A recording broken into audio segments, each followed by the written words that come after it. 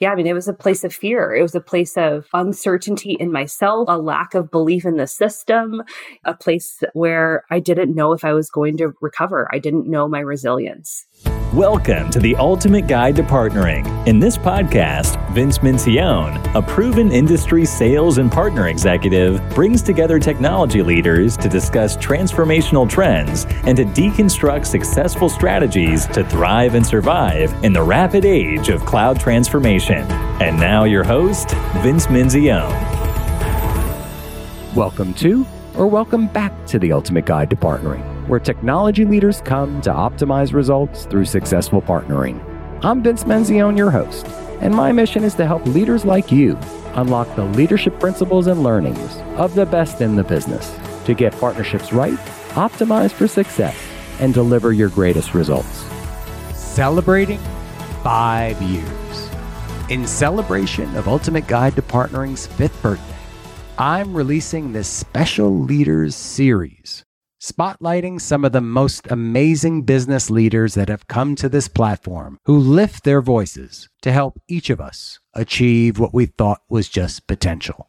This episode of the podcast features Bria Starmer, the CEO and founder of Lions and Tigers, and a leader on a mission to change the future of work.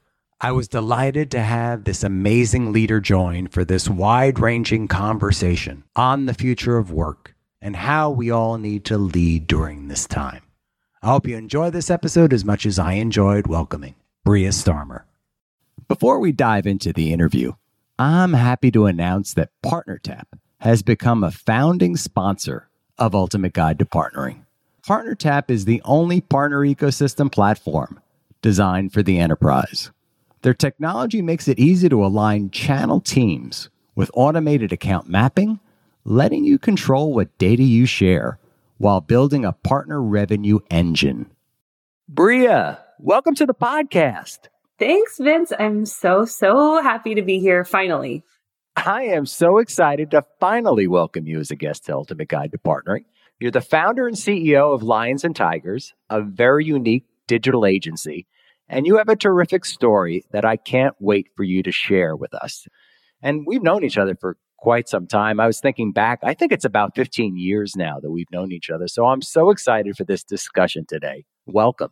Thanks, Vince. I have loved watching this podcast grow, and the cast of guests you have has been so impressive. So I'm just so honored to be in the mix.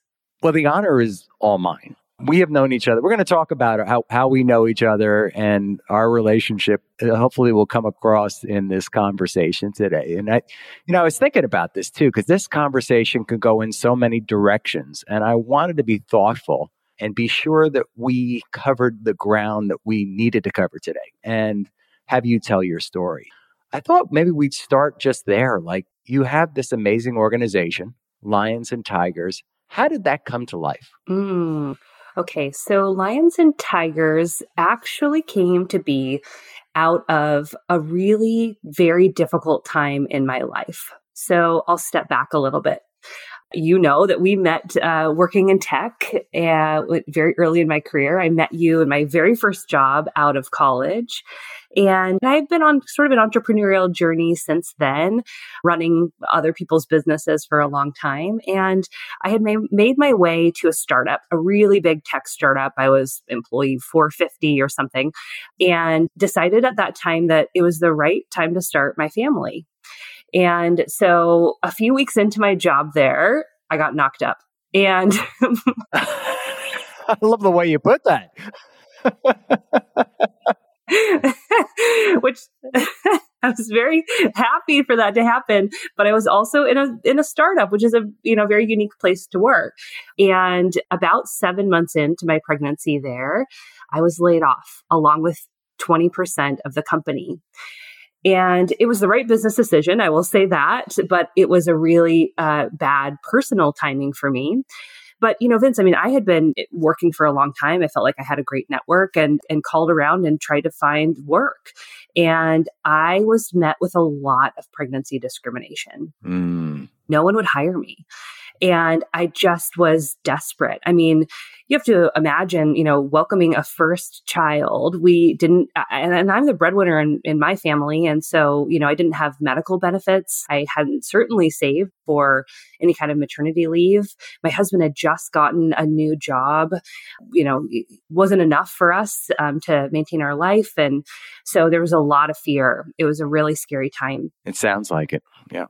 Yeah. The only thing that I could do is I was like, well, maybe someone will hire me as a consultant. Like I could just do some short-term projects for them.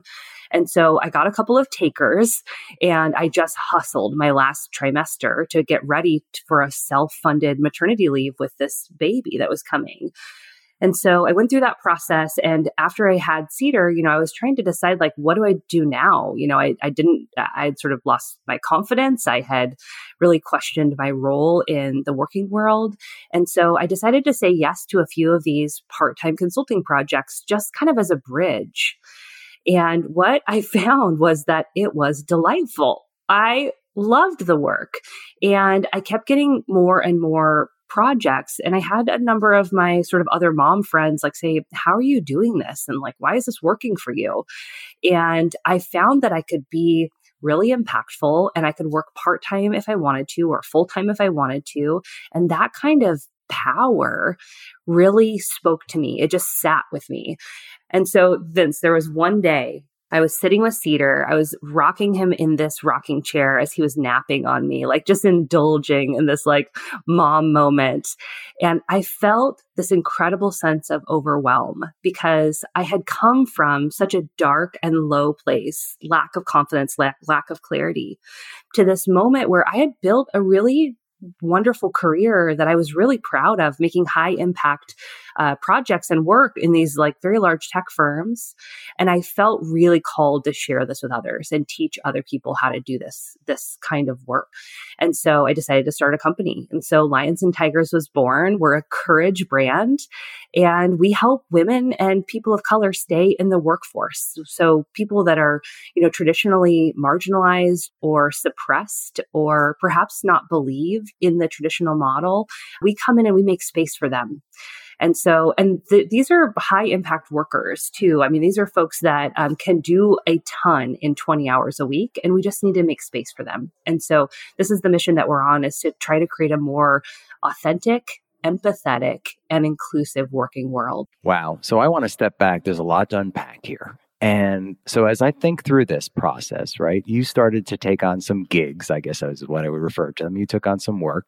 And I'm in my own business. I get that, right? Like you can be impactful. You have flexible hours. You can decide when to work or who to work for, who not to work with. But how did you then take and scale that? Because to me, that's a really important factor. Yeah. I mean, so here's what happened. I got knocked up again, Vince. That Andrew, we have to have a talk with him. Okay, so I had decided to start this company, and at the same time, we decided to scale our family. And so I knew that I had a deadline. So my entrepreneurial journey and my motherhood journey are the same. I mean, the timing they're linked forever. And so I started Lions and Tigers as I was pregnant with my second son. And I knew that I had basically 7 months to prepare for me potentially stepping out of work to have this other baby. And so I worked backwards. So I crafted a plan that allowed me to bring in others, start offering the opportunities that I had won for myself out to others, oversee their work, make sure that the quality was high. And that's how I started bringing folks along for this journey. So by the time I had my second son, I had 4 consultants and 1 staff member. That was how big our company was. She ran payroll for us. And that was basically it. Like I had a very small team of folks that stepped into my client work while I stepped out. Now, I didn't totally step out because, I had a very new business and I was so thrilled to be working during that time. Scout just came along for the ride. Like he was on my hip as we were, building this for the first time. And so we just continued to add really trusted, good resources. And we had some clients who were really bold in picking us, and they knew that they were going to get a little bit of a different experience from perhaps the management consultant firms they had worked with or the staff aug organizations they had called in the past. They knew that the kind of caretaking ethos of our brand was going to come alongside them in a different way. So there was a lot of attraction to what we were offering, which is why it's grown so quickly. I love this 7-month work back schedule, I guess is what I refer to it. Maybe it's a new principle we could use in business planning. Yes. We'll have to talk about this. But I want to dive in here a little bit because you've started to touch surface on what I would call a just cause, right? And I want to hear more about that. Like, you have a big and bold vision for this organization. Can you take us down that path a little bit? Yeah. When I started the business, you've heard that, of course, it's rooted in my motherhood journey. And I felt really called to help other mothers. When I had my son, I was so surprised by the sisterhood of women that showed up for me in the time that I needed it. It really surprised me. And through really true intrinsic motivation. There was no external factor there. Like, it's just that this group of people really deeply wanted to help and share their best practices. And it caught me by surprise. And I compared that and contrasted that to where I spend most of my time at work. And I thought to myself, why couldn't we have that same sort of nurturing community where there's so much intrinsic motivation to help one another at work? I hadn't ever experienced that. I have been in lots of cultures, big and small, startup to enterprise, and I've never found that kind of safety and authenticity. I just haven't found it.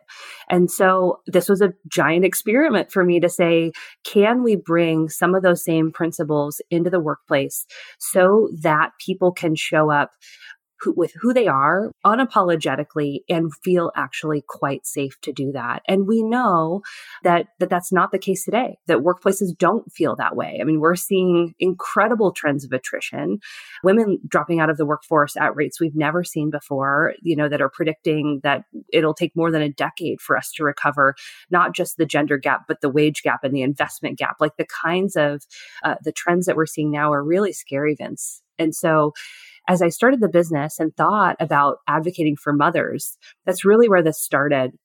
But in 2020, we all faced a global pandemic. We faced a social justice reckoning, and our clients and us were all brought to the mat to ask, are we doing enough?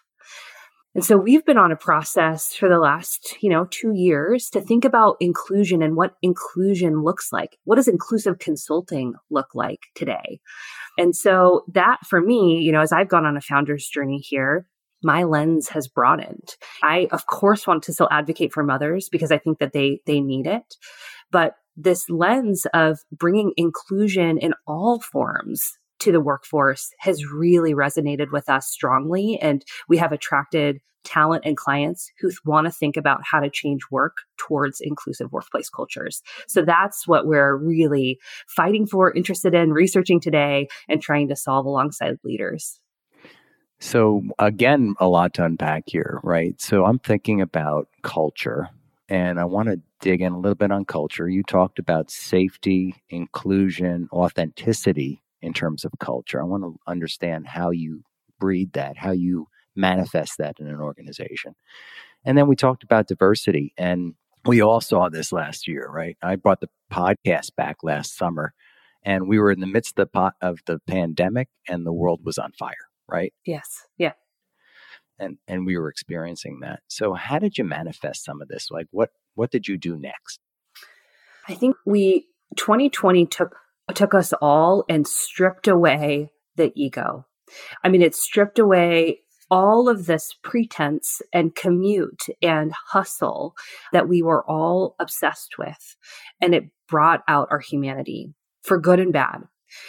We know more about some of our colleagues than we probably ever did before. And there's something really beautiful in that change. And also very scary. If you are a person who is traditionally not heard and not believed, when a workplace moves to this kind of vulnerability, there's lots of risks for you.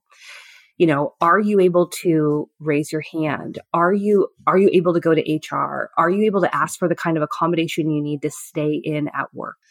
So those are the questions that I for sure knew that I wanted our workforce to be able to answer and to be able to experience at Lions and Tigers.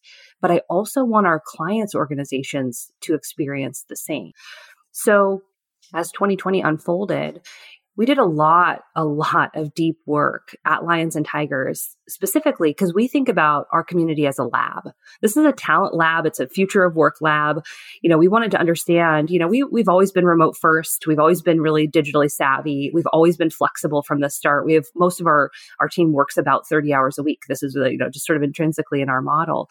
But we wanted to see if we could take some of these inclusion principles and gut check them against our model to say, are we really being as inclusive as we need to be? So we did an extensive search. We brought in a team of DEI consultants to help us look at every bit of our process, from our messaging on our website to our recruiting experience to our onboarding and our benefits.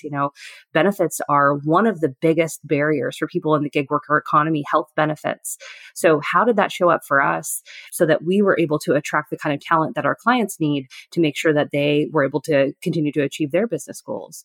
So what we've done is we've taken, DEI for us. There's no one on my leadership team that works specifically on DEI. I don't have that job. What we've done is we've taken a look across our entire business system, and we had 120 things that came out of that audit that we now have a 3-year journey to build towards that is embedded in every single piece of our business process. So when you talk about culture, and when I walk into client accounts and they're trying to build teams that look inclusive, there are steps that have to be taken from every bit of business operations to ensure that we're allowing people the kind of organizational safety and clarity so that they can show up in their highest and best use and not face the kinds of discrimination and exclusionary behavior that we saw pre-2020. I love highest and best use. Okay, you have these clients, partners, if you will, right? You're partnering with other organizations. How do you bring that, what you've infused in your organization culturally, the 120 points, how do you then take that over? And when you're locking arms with this other organization, how do you bring them along with you? Yeah, there are lots of organizations that do change management work. What I think that we do differently is that we are an EQ-driven company because we fundamentally deeply love and care about the folks that work here. And I fundamentally believe that if you put people in their highest and best use and you give them the kind of organizational safety that we build, that your business results, like your bottom line impact, will drastically increase. And so again, kind of using the labs of L&T, I'll give you a recent example. We're working with a very large enterprise tech firm, and a leader there called because she had just received some internal funding. She was going to take her team from 11 to 31, which is a really big jump. It's basically like a startup investment. So she called us to come in alongside her. And what we did first, which I think is a little different than what other partners would do, is we sent in a licensed psychologist and an executive coach first.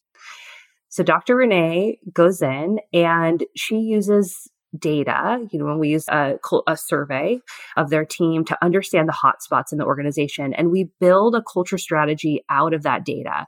Where are the points of concern? Where are the things that are going really well in this organization? There are concerns about trust and work-life balance. Those are the two major challenges in this organization. So Renee led the engagement first. We had a deep connection through this work. And she also executive coaches every member of the team. So she hand holds the team members through this big change process that's about to come. And then me and my leadership team joined her for a management consulting sprint where we took an approach that looked like 3-pronged work streams. We did a change to the business, a change to the team, and an operations at scale. And so we came along and we fortified each one of those pieces so that we could really build a foundation that was more communicative, more clear, and that the team could trust and see. And so then that has concluded. And now that the team is ready to scale up, we are now staffing in 12 part-time folks to help them operate in their highest and best use now that we've done that kind of pre-work. And so throughout that process, you didn't hear me say that there was an inclusion work stream. No, I didn't. But what we've done is because we have started with organizational safety and clarity, we then take and apply these principles of inclusion throughout each step so that folks are heard, that at the end of the day, they feel that they know what is expected of them and they can go off and do their work and know how they're going to be rewarded. And that's the kind of clarity that people need to feel included. So we're just taking a little bit of a different lens around business transformation. So I know you do a lot of work in the tech sector. And what I really wanted some clarity around, Bria, is like, why does an organization bring in lions and tigers? Like, what skill sets do you bring to them? What do you offer? And what are you best known for? Yes. So there's two major reasons that someone would call lions and tigers. The first is that we help change organizations to build a culture of inclusion. So leaders that know that they want a different looking and feeling culture, but they don't particularly know how to get there. And they need this sort of EQ-driven change management work. That's the first thing that we do. The second is that we enable part-time and flexible work for high-impact consultants. So this is about helping their team operate in their highest and best use using outsourced talent. So there are like really kind of two scenarios where we come alongside leaders, and sometimes both happen together and sometimes they're separate bodies of work. What I'm seeing now, Vince, is that, Paul Estes is a thought leader in the gig space. And he says that if you don't have a gig worker strategy in 2021, it's like not having an internet strategy in the 1990s. Like this is the time when leaders are trying to rapidly make decisions with the right folks in the room. And so I guess I would think about calling lions and tigers when you're trying to get the right folks in the room for the next set of decisions you need to make. So you help them lay their foundation. I think about culture. I think about mindset. It's almost like I bring you in to help do a mindset tuning, if you will, right? You're helping my culture. But then you're also doing work like where I need it specifically. Like I need some lift here. And I know you do some work with some of the organizations we both care about. And what you're coming in is helping them to solve for some of their biggest challenges. I also know you happen to use some really exceptional tools here. And I was hoping maybe you'd share a little bit about a model that we both care about, OKRs. Oh, Vince, we are both OKR fans, aren't we? We are. Yeah, that was a very strategic choice on our part to start embedding OKR work within our practice, because what I found very candidly is that, we can staff highly qualified talent all day. I mean, that's really natural for us.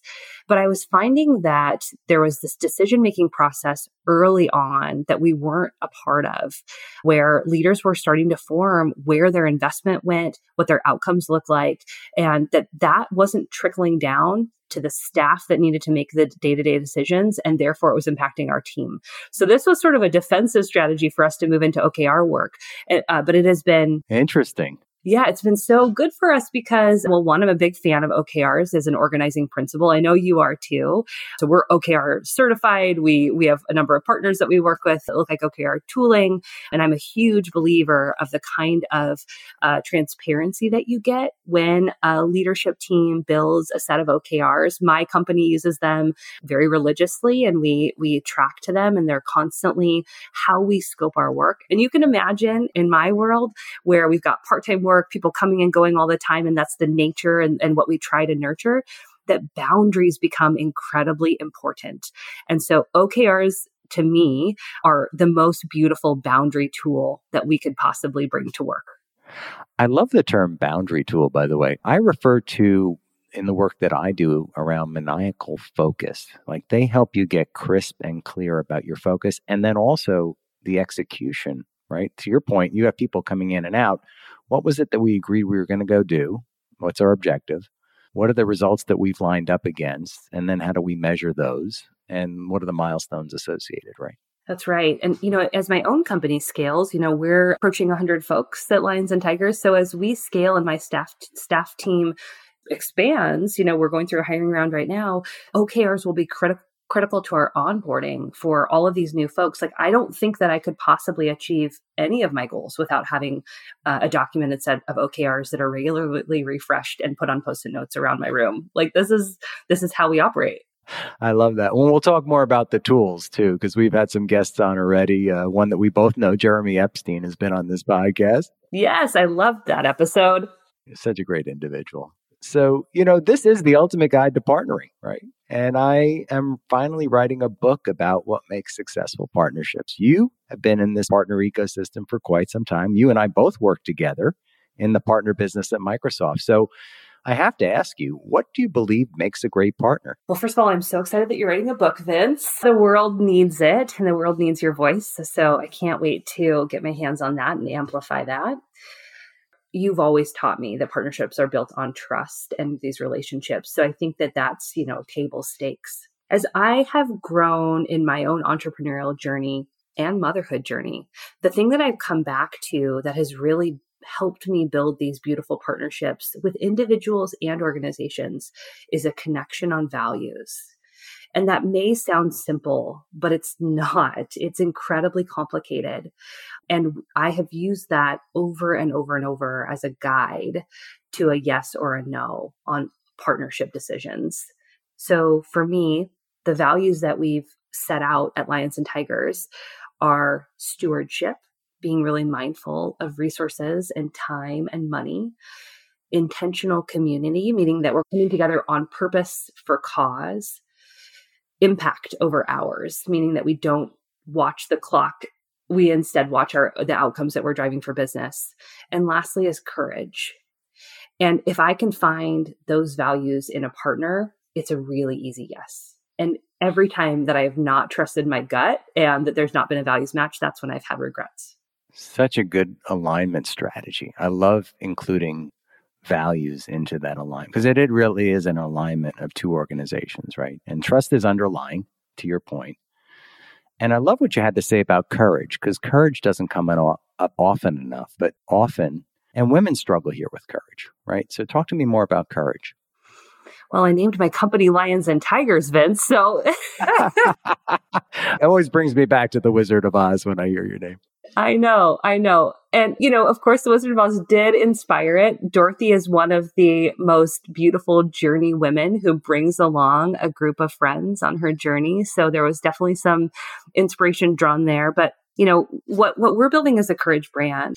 And I think one thing that I have to say, and I do not represent all women by any stretch of the imagination. I represent me and perhaps the folks that choose to work with me. But, so much of inclusion is about accepting power. There's these power dynamics in these relationships.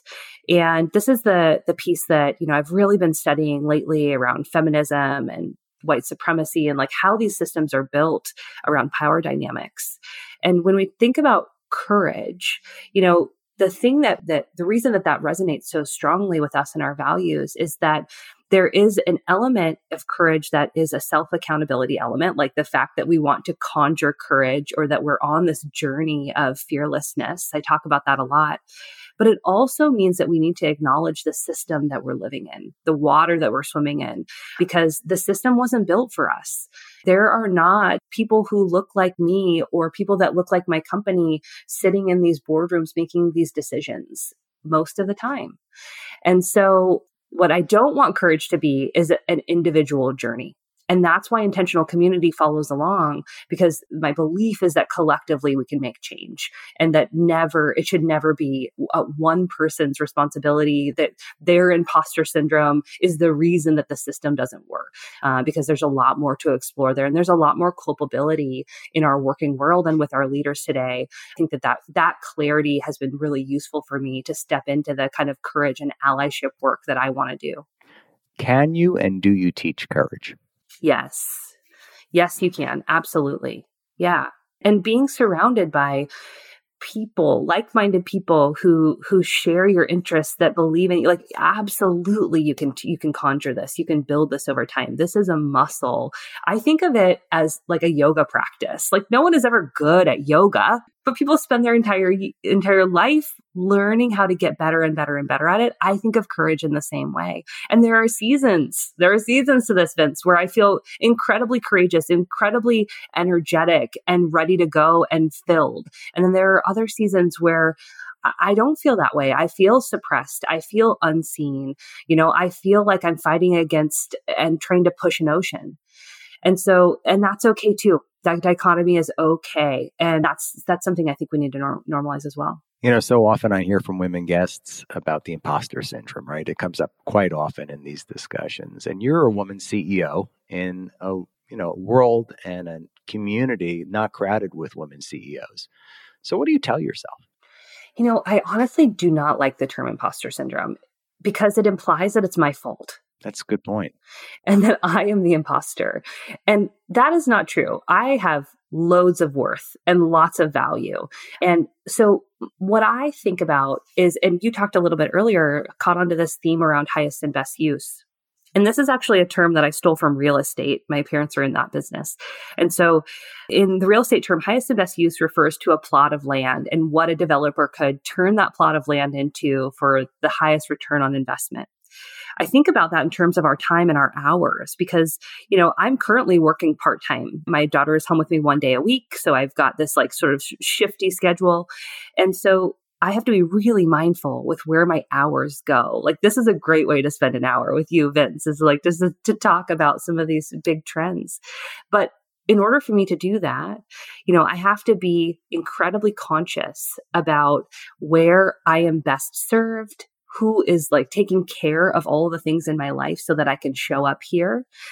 Women especially have a lot more often responsibility in caretaking, in the emotional labor, in the kind of the burden that a lot of women carry, especially if you're mothers.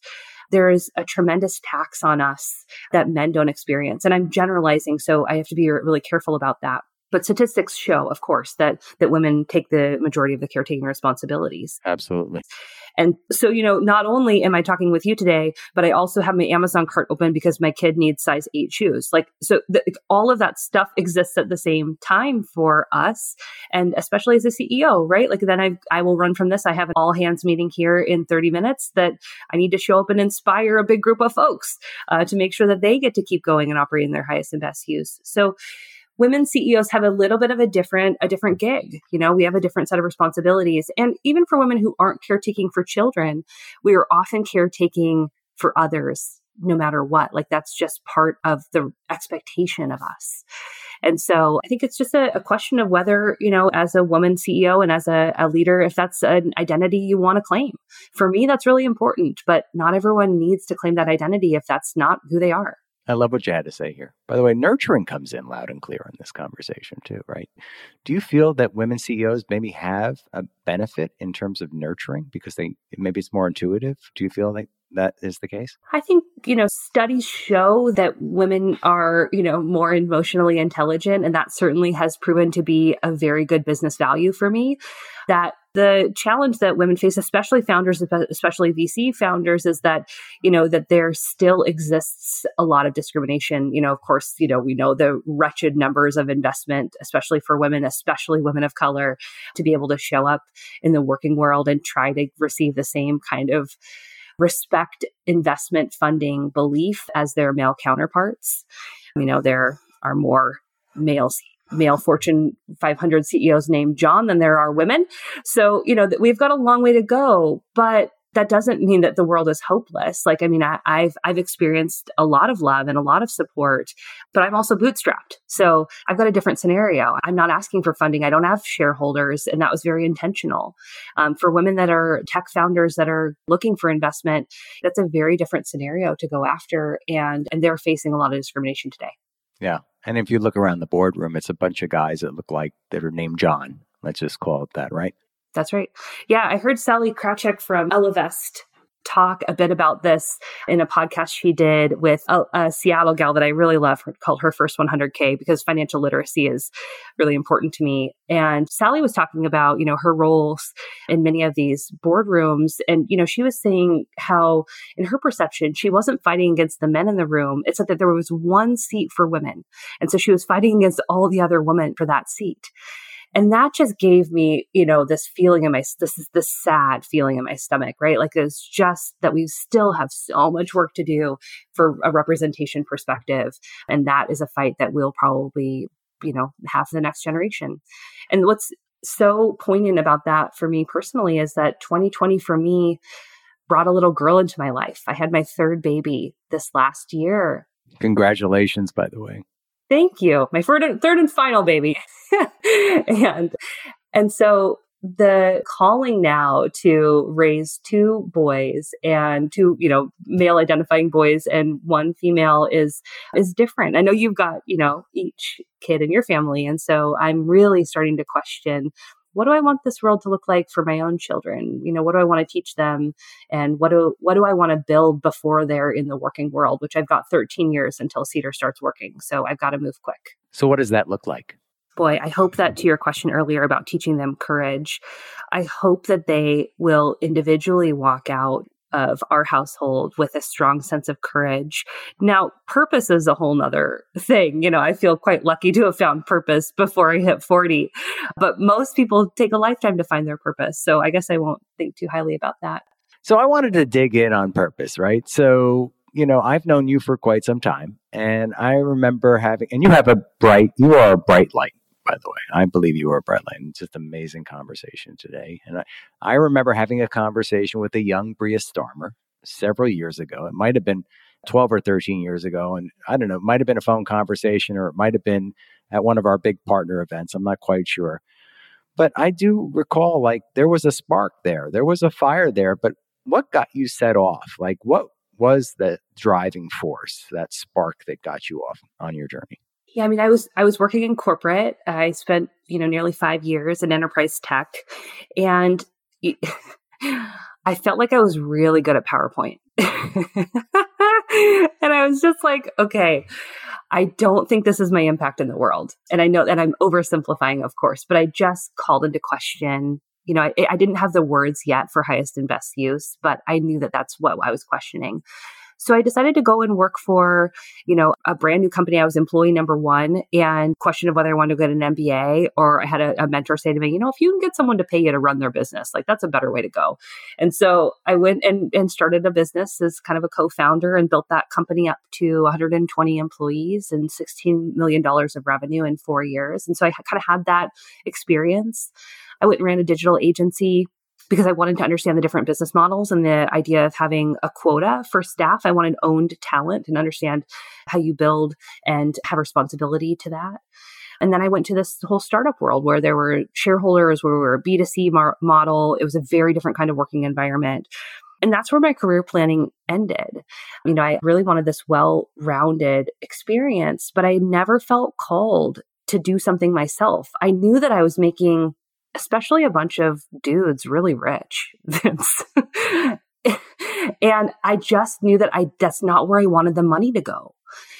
And it wasn't until I was taken out of the workforce, that I was sidelined, that I understood who I needed to advocate for. So I have these 2 Post-it notes on my monitor right here. And the first one is what really keeps me up at night. And it was our diversity, equity, and inclusion consultant said this to me. She said, Bria, who are you protecting?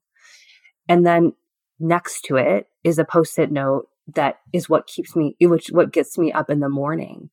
And that says, she inspired me to achieve what we all thought was just potential. And those 2 things sit here on my desk because it is really what I'm trying to manifest, which is people moving from a place of discomfort and fear to a place of courage and feeling like they can ask for what they need in the workforce that they are contributing to, and that's okay. So that is absolutely amazing. And give us those 2 Post-it notes one more time. Who are you protecting? Who are you protecting? So what does that mean to you? I think that really called into question who I was advocating for, and this idea of a broadening lens, that it wasn't just mothers, that it is all people who are excluded, all people who are not in the boardroom. Those are the folks that I want to fight for, and I want to get in that room. And is that your just cause? I think so. And what was the second Post-it note? She inspired me to achieve what we all thought was just potential. And is that where you see Bria in the future or today? Yeah, that is what I hope to give to my children. That is what I hope to give to Lions and Tigers. That's what I hope to give to anyone that comes into our orbit. That's the piece, is that I want folks to realize their power and their worth. I had Vince, every month we welcome new employees to the company. And last month I had someone in our new employee orientation say to me, Bria, Lions and Tigers has been the aloe to my workplace burns. Wow. Yes. Aloe to my workplace burns. Yes. Ouch. Yeah. Ouch. We all have that. And yet, right? We do. I mean, you're talking, and I love you started this conversation by taking us to where you were at that 7th month of pregnancy, right? Yeah, I mean, it was a place of fear. It was a place of uncertainty in myself, a lack of belief in the system, a place where I didn't know if I was going to recover. I didn't know my resilience.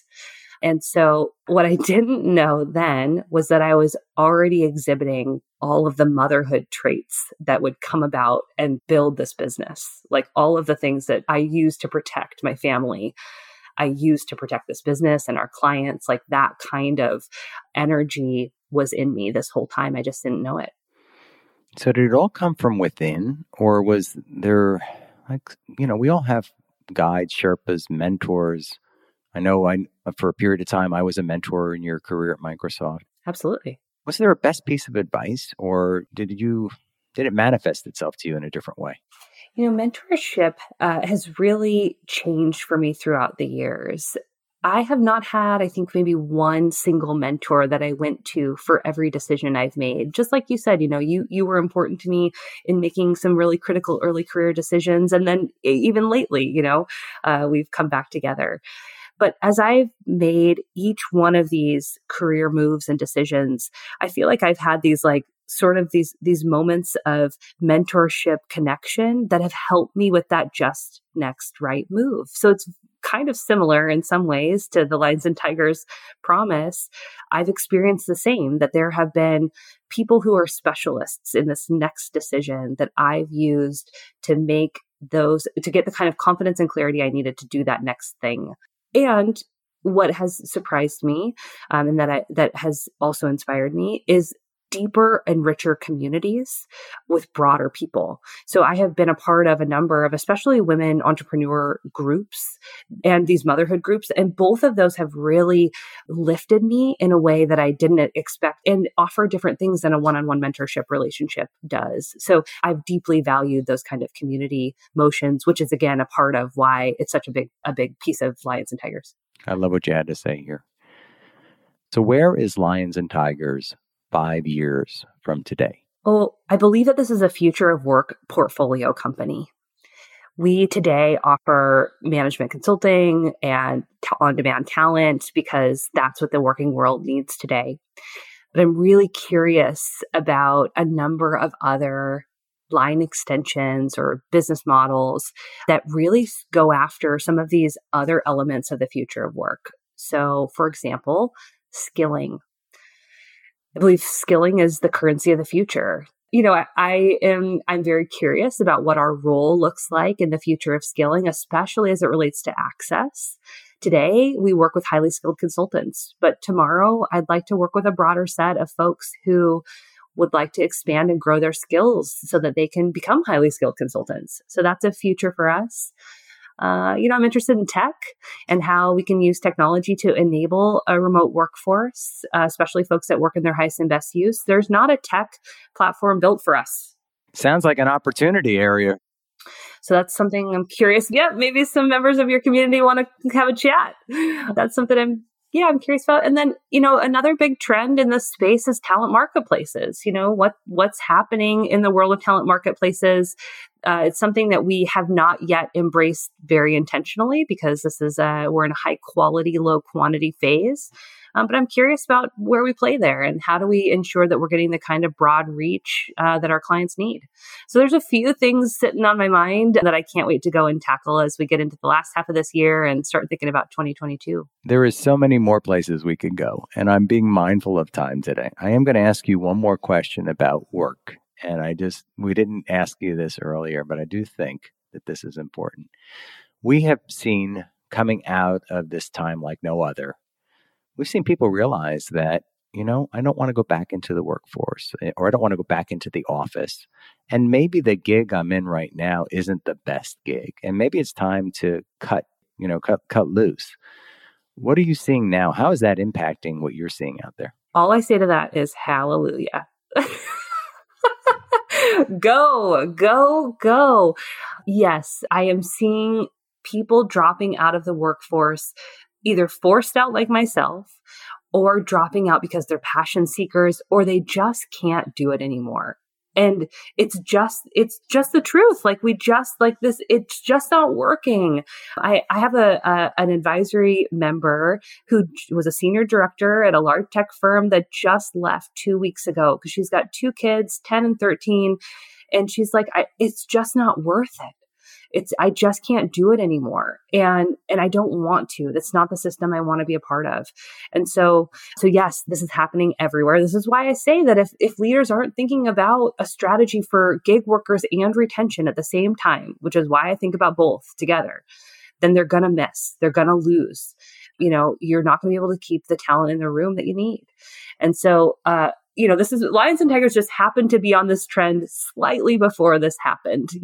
Gig workers, remote work, and keeping women in the workforce was sort of our jam when we started this 3 years ago. And so I'm so grateful that it's becoming okay, that this conversation is really taking a forefront in the news, on the front page of the papers, and that people are starting to really pay attention to how to think about talent in a different way. Yeah. And I want our guests to check out Lions and Tigers on your website. And if they want to get in touch with you, Brio, how do they do that? LinkedIn is my favorite platform. So you can find me on LinkedIn. And then our website is lions-tigers.com or @LionsTigersCo on Instagram. Well, we're going to have a little bit of fun now. We've been talking about business quite a bit. And this is kind of ties into you and business as well. But I love to ask this question of my guests. So, we're coming out of this time like no other. And hopefully we've been vaccinated and we can unmask and don't worry about social distancing. But you're having a dinner party and you can invite any 3 guests to this dinner party from the present or the past. Whom would you invite and why? Ooh, I'm so fascinated by present, like modern day feminism. So I certainly would extend an invite to Melinda Gates. She is such a bold leader on, of course, reproductive rights, but also the kind of global feminism that I think is missing from a lot of our conversations. I would invite Malala because I feel like I have so much to learn from this girl who has overcome tremendous odds. Like, I think about my discrimination story and I think, well, I certainly wouldn't even bring that up to Malala. I would listen to her. And then I'd invite Kamala Harris. I kind of knew that Kamala was going to be on this list. I don't know. I just thought about it for a moment. But I think I would want our host to be Brene Brown. I want her yacht rock playing in the background. And I want Brene to kind of facilitate the conversation. This would be such a dream. I love it. And maybe I could come along, at least for maybe an appetizer or a cocktail. But you'd be very welcome. I love Brene as well. I love all 3 of these, by the way. And there's some really great wisdoms that will be shared, I'm sure, at that table. I'm going to ask you one more question, only because you brought up Brene Brown. And I'm going to throw you off a little bit on this one. So I love that Brene asked this on her podcast, and I've asked some of our guests this, but you are in a place where you can only take 5 songs along with you. It might be a deserted island, or it might just be that you've got a Zune and only can load 5 songs on it. What 5 songs would you pick to be on your playlist? These are the only 5 songs, by the way, you're ever going to listen to for the foreseeable future. What songs would be on there and why? Oh, goodness. Okay. Well, Andrew's the music one in our family. I mean, for a while, he was in a band professionally. So, gosh, I guess I should say one of his songs, right? This is my husband. Okay, I'll do that. That's probably good for my marriage. So Sunderland was the name of his band. He wrote one of the songs called Speed Limits and Stop Signs. So let's take that as number 1. Speed Limits and Stop Signs. Good song. Okay, that's good. Yeah. Okay. So I've got that taken care of. I would probably I've been recently a very big fan of Lady Gaga. I wasn't originally, but I've really grown to love her. And I love her work in A Star Is Born. So I would probably take Shallow. Nice. There's a Casey Musgrave song. I think it's called Rainbow Over Your Head. Something like that. One has always particularly resonated for me because I have I don't know if in that world she's thinking and talking about privilege, but that's how that song shows up for me. And it's felt like really resonant. Okay, I'm at 3. Michael Bublé has to be on the list. So really Nice. Anything in his collection I would take with me. Okay. And then maybe like an Ella Fitzgerald song. Ella Fitzgerald. I love that. Maybe something in that. I don't know. Kind of bluesy, kind of. Yeah. Or maybe totally opposite, and we'd get like an Eric Church song in there. I don't know. Okay. All right. Okay. Well, I just had to have some fun with that. And we'll publish this as well. We might put together a Spotify Ooh, I love that idea. playlist for this. Yeah. So come back to me with the actual names. We'll put this into the podcast. Bria, you have been an amazing, amazing guest. I want to just thank you for your generosity and time. And I know what this type of commitment means in terms of personal and work-life balance, although I don't like the term work-life balance. But I do appreciate you taking the time today to be with our guests and share where the future of work is going. Well, thank you, Vince. And thanks for, really illuminating conversations that we all need to have. I love your podcast, and I am deeply grateful for many years of friendship with you, and can't wait to see what the future holds. I can't wait as well. Thanks again. As with each of my episodes, I appreciate your support. Please subscribe on your favorite platform, like, comment, tell your friends about Ultimate Guide to Partnering and where they can find us. And I'd love your feedback. Please like the podcast and provide comments or reach out to me at Vince Menzione on LinkedIn, Twitter, Facebook, and Instagram. You can also like and follow Ultimate Guide to Partnering on our Facebook page, or drop me a line at vincem@ultimate-partnerships.com. This episode of the podcast is sponsored by PartnerTap, the partner ecosystem platform most trusted by enterprise. Drive more revenue with your partners and learn more at partnertap.com. Thanks so much for listening to this episode of The Ultimate Guide to Partnering with your host, Vince Menzione. Online at ultimateguidetopartnering.com and facebook.com/ultimateguidetopartnering. We'll catch you next time on The Ultimate Guide to Partnering.